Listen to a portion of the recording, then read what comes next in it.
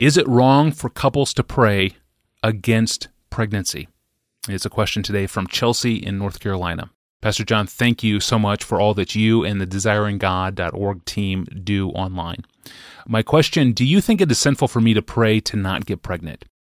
I love my children, but I don't think I can handle any more right now. My husband says it's not a sin, but I feel so selfish praying this prayer, especially since God has closed my closest friend's womb. Is it biblically sound to even pray to God to close my womb for a season? My short answer is that it may be biblically sound to want a limited number of children if your motives are informed by the priorities of Christ and the Scriptures.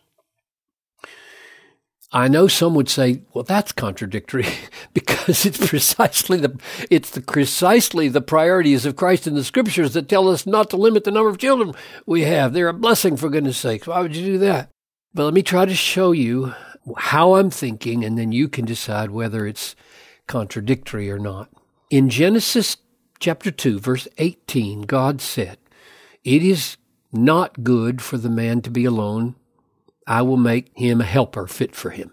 So not good to be alone. Then verse 24 says, "Therefore a man shall leave his father and mother and hold fast to his wife, and they become one flesh." And back in Genesis 1:28, he says, "Be fruitful," to this couple, "be fruitful and multiply and fill the earth." In other words, it is right and normal and proper to pursue and to want family, marriage in the world as God created it, and to raise up lots of lovers of God who fill the earth with His glory. I would say that's normal and good, and God says it's not good for man to be alone. Let him marry, become one flesh, and fill the earth. Nevertheless, when you get to the New Testament and you read 1 Corinthians 7:26 following, Paul, who speaks with the authority of Christ, says, "I think that in the view of the present distress, it is good for a person to remain as he is. Are you bound to a wife? Don't seek to be free. Are you free from a wife? Do not seek a wife. But if you marry, you have not sinned." So Paul is actually counseling people in that situation, at least, that singleness would be preferable to marriage.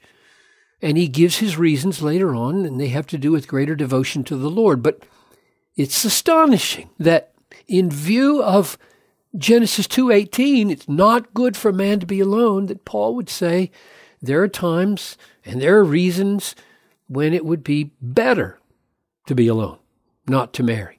So the lesson I draw from this is that while it is normal and right and proper in the ordinary order of creation for marriage to be pursued, nevertheless, now that Christ has come into the world, there are redemptive priorities, saving priorities, where it's right for redemptive and saving purposes for a person to forego marriage, which means that Christ-exalting kingdom principles and kingdom values on this side of the cross relativize the mandate for marriage in the order of creation. In other words, the goodness of it is relative to the glorification of Christ and the advance of His kingdom. Now, if that's right thinking, then I'm suggesting that the same principles apply to having children and loving to have your quiver full of them. Psalm 127, which we should love. In other words, this is the normal, right, good pattern for all people in the order of creation. But there may be situations in life when, for Christ-exalting, God-centered, kingdom-advancing reasons, restricting the number of children that we have may be appropriate.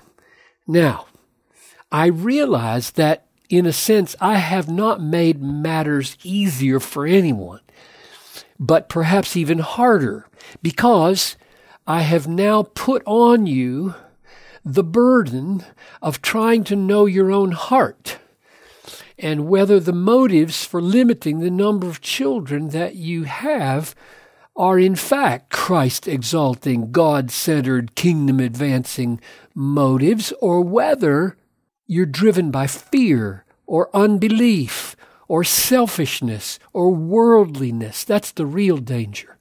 But I think that is the kind of situation we find ourselves in regarding most decisions that we have to make in this world.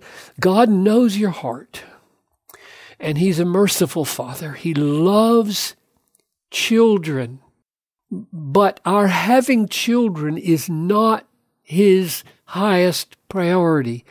His highest priority for His children is Christ-exalting faith, Christ-magnifying joy that overflows in meeting the needs of others. That's His highest priority. He loves big families with lots and lots of children, but not for their own sake, but for Christ's sake. And the issue is, do our lives with many or few children magnify the greatness of Christ, whether married or not, and however many children we have? Such a good and careful balance of the biblical data that we have on this question. It's so important. Thank you, Pastor John, for tackling this. Thank you for the question, Chelsea. And we get really good questions from the listening community, so thank you. Keep them coming in. Thank you for listening to the Ask Pastor John podcast. You can stay current with our episodes through your favorite podcast app. You can even listen to us regularly through YouTube. That's right. Go to youtube.com/desiringgod.org if you want to see how we do it.